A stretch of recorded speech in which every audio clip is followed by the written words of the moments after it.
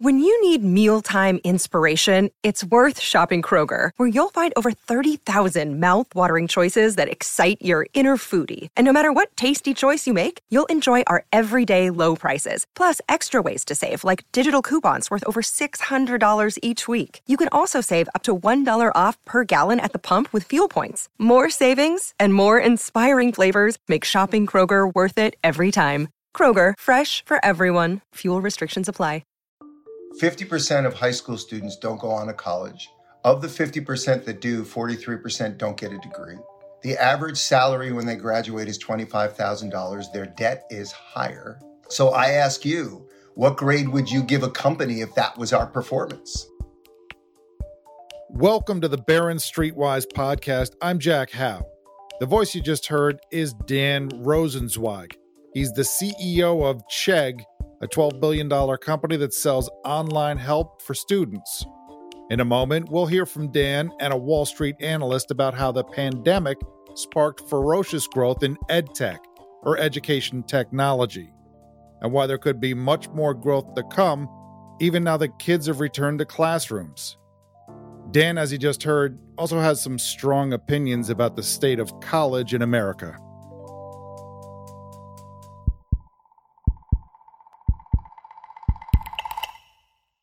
Listening in is our audio producer, Jackson. Hi, Jackson. Hi, Jack. It's back to school time, and you're a man in your mid-20s. I'm about twice that age. Neither of us are in school, but you're a lot closer to your school years than I am. A lot of people my age haven't heard of Chegg, but you are no doubt familiar with them. Am I right? You're right. Did you use it for school help? Yeah, I did. Did you have a subscription to it, or did you use someone else's password? I used someone. May I remind you that you're under oath? I used someone else's password. I plead guilty. Well, we're going to talk about that in a minute.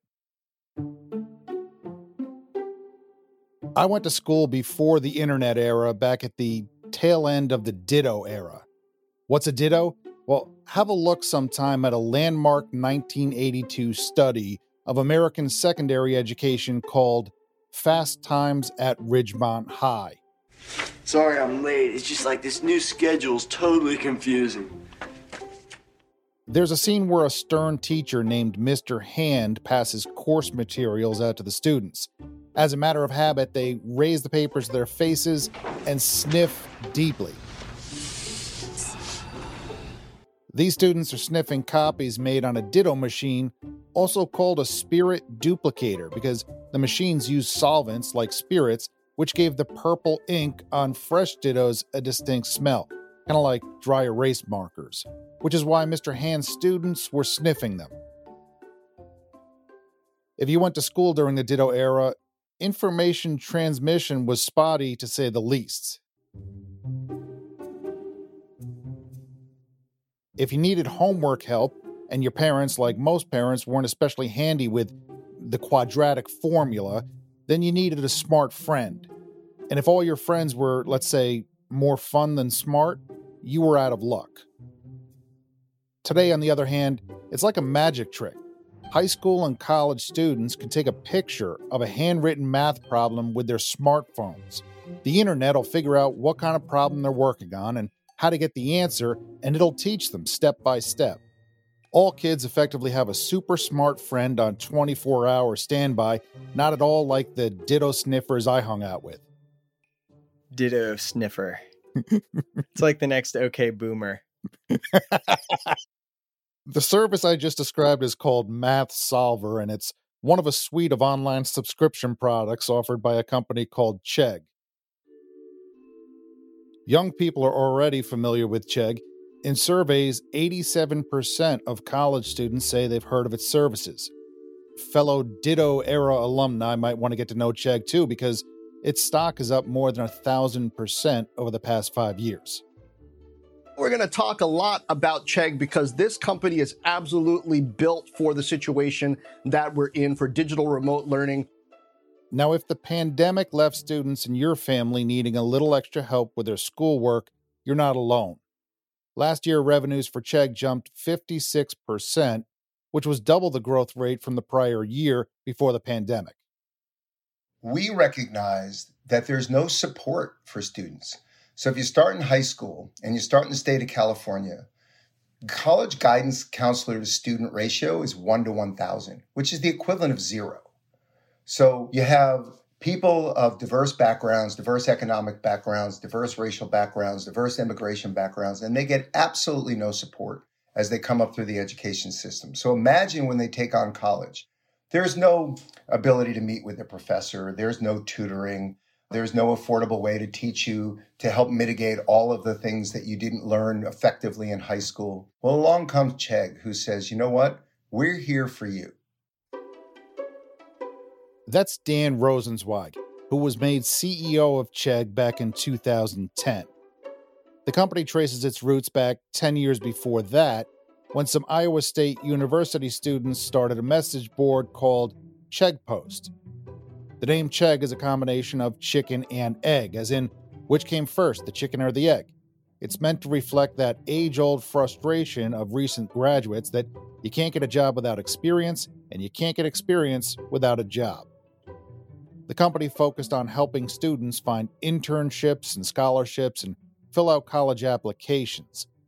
But around the time Netflix first rolled out streaming capabilities, two of the early players in Chegg Post, Osman Rashid and Ayush Pumbra, rebranded the company as Chegg and shifted the focus to a Netflix-style rental service for textbooks.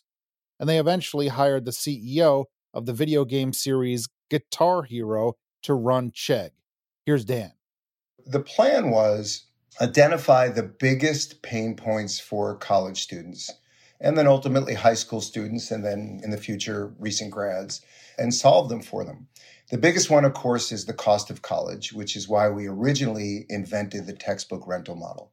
We couldn't control the cost of the curriculum or the class or how much they charge you to eat on the meal plan or go to college, or the fact that you have to pay $3.50 to take $10 out of the cash machines, all things that are just incredibly unfair. They just keep charging tolls for college kids all through their experience.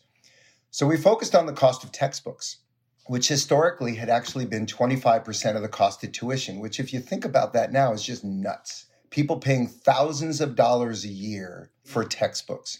So the textbook rental model, which we're still in, but it isn't the core to our business anymore, and we do millions and millions of books, we lower the cost on average from $200 a textbook to about $25 a textbook.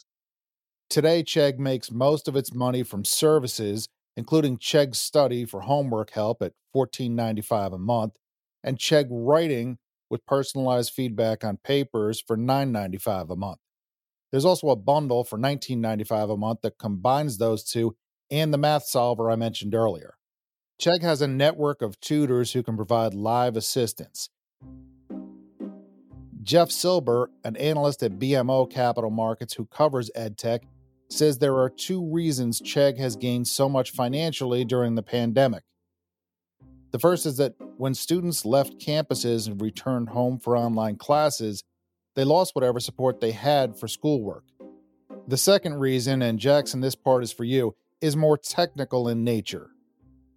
There had been a lot of password sharing on campus where, use an example, you had a fraternity that may have just gotten one license or one subscription and shared it with all the frat brothers.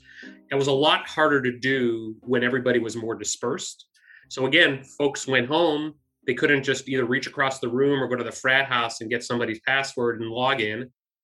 Password sharing has been curbed by security measures like multi-factor authentication. But still, is Chegg just a lockdown winner, or is it a company that can use its lockdown boost to continue growing quickly? It bodes well that last quarter, when many students were already back to school, services revenues continued growing quickly by 38% year over year. Here's CEO Dan. Peloton, Netflix, Disney Plus, all those companies, they accelerated their growth. Chegg is different. We were doing phenomenally well before the pandemic. We did incredibly well through the pandemic, and we will continue to do extraordinarily well post-pandemic because what we do isn't dependent on where you are physically. What we do depends on whether or not you need help in learning or not. And so whether you're at a community college, an online school, whether you're in person, whether you're offline or online, whether you're global, you still need support in your academic help. And the more students are seeking help, the more they're seeking it online, the more they want quality and affordability and on demand, they come to Chegg. Dan says Chegg has 67 million questions that have already been asked and answered and are sitting in its database. So when a student types a question into Google, they're likely to see a Chegg page. That's the primary way the company gains new customers. It also benefits from word of mouth. Dan says his ambition pre-COVID was to grow revenue by 30% a year, and that now revenues are double what they were back then, and growth is even faster than what he had aspired to. The other fascinating thing about our model, and we're very fortunate, is it's one of those models where the cost of the next customer is actually cheaper than the previous one. So not only are we growing top line, we're growing profitability and growing percentage of free cash flow at the same time. There aren't a lot of businesses like this. So what's not to like as an investor? Well, Jeff at BMO downgraded Chegg stock to neutral last year because, much as he likes the company, he thought the stock had gotten ahead of itself. I was right for about a week, stepped back, and then went right back up again. And sales growth, earnings growth has gone beyond where we expected it a year ago. The multiple has contracted a bit. I'm not a technology analyst. I'm more of an education analyst. So, looking at something at 15, 16 times sales, it was a little tough for me to recommend. It's a great company. And if you can get comfortable with the valuation, more power to you. We've talked about this many times in this podcast. It's always difficult to decide whether shares of a fast-growing company have gotten too expensive. On the whole, analysts have been growing more bullish on Chegg stock. At last count, 16 of the 18 who cover the company, according to FactSet, recommend buying shares. But shares do look expensive. This year, free cash flow is expected to approach $200 million.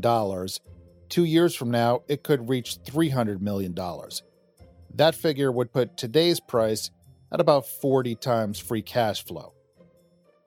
I asked Dan how big he thinks Chegg can become, and he simply pointed out that half the world's population is below 30, which I take to mean pretty darn big. We'll see. Jeff at BMO is broadly bullish on EdTech. Investment opportunities there have expanded with some recent IPOs, and more are coming. I asked Jeff to share his top stock picks. One is called 2U. TWOU is the ticker.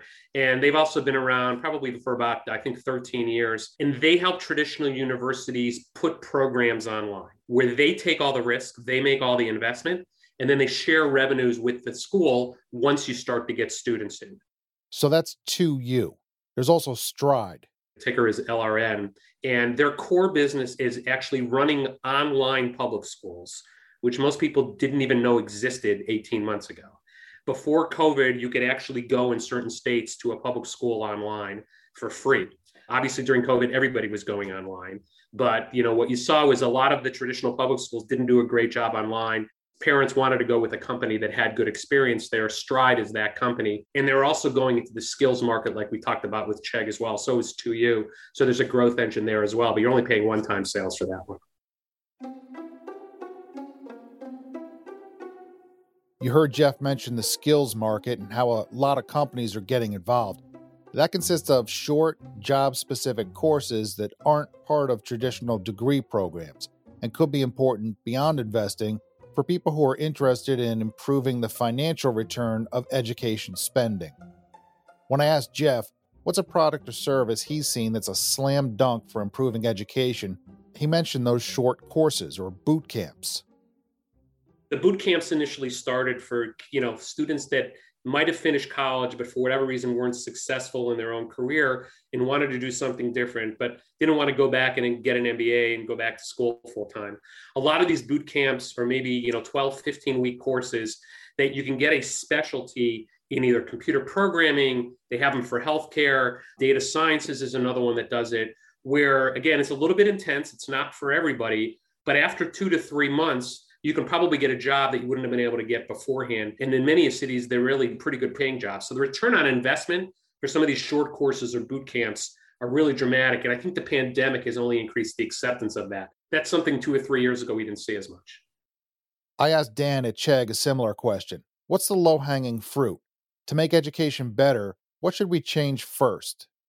So we got to ask ourselves, if taxpayers are paying, if people are going to state schools, that school should be focused on educating the student for the modern workforce and modern society, and not have tremendous amounts of money being spent on things unrelated to that. Teachers should be teaching more than twice a week. We invest in these tremendous research institutions, and we should invest in research, but it shouldn't come out of the cost of tuition. Fund research if you want to fund research. Fund education if you want to fund education. But don't fund teachers to go do research. Fund teachers to teach. That's first of all. Second of all, it has to be hybrid. You have to be able to get access to learning from wherever you are, whatever time of day you're available to do it, because we live in a gig economy, multifamily employment economy, long hours economy. And so people need to be able to learn not when the school says the class is available, but when they're capable of accessing the information. One last question, and yes, it's about Guitar Hero. I asked Dan, what did you learn from your Guitar Hero days that you can use at Chegg? And by the way, can you shred? So my Guitar Hero game, unfortunately, sucked then and sucks now. So we created Band Hero so that I can play the drums, which I was much better on. But as a parent of teenage girls, being able to sign Taylor Swift, Eminem, and Jay-Z to the games made me an actual hero in my household for a year. What did I learn? Actually, it's a great story of what I learned from Guitar Hero. I think I learned a lot from Ziff Davis and being in computer magazines about the evolution and the power of what technology could do. I think I learned from Yahoo the power of the cloud and on demand, where you can access whatever you want, whenever you wanted it, wherever you wanted it, from whatever device. But the thing I really took from Guitar Hero was that my customer was Walmart and my consumer was the kid. So I had to sell to Walmart, who had to sell to the mom or the dad, who then bought it for their kid. When I went to Walmart to convince them to take Band Hero, DJ Hero, and Guitar Heroes, we were going up against rock band Beatles, so this was like the moment. My assumption was, I'm going to hold back the amount of games I give them because they're going to have tremendous demand for it, right? And I'm going to be in control. They're like, this is great. You just need to tell Eminem and Jay-Z to clean up their lyrics a little bit before you put the game in. I was like, okay. In order for me to sell my game, they have to change what they want to say to the world. And this is Eminem right after he's coming out of rehab, telling his own life story. I'm like, you know what? I'm just going to sell it all off Amazon, because if I have to get shelf space from you by trying to do something your corporate office wants that has nothing to do with what your consumer wants, I can't be successful. Thank you for listening. Jackson Cantrell is our producer. He's no ditto sniffer. Subscribe to the podcast on Apple Podcasts, Spotify, or wherever you listen to podcasts. If you listen on Apple, write us a review. And if you want to find out about new stories and new podcast episodes, you can follow me on Twitter. That's @JackHough, Hough. See you next week.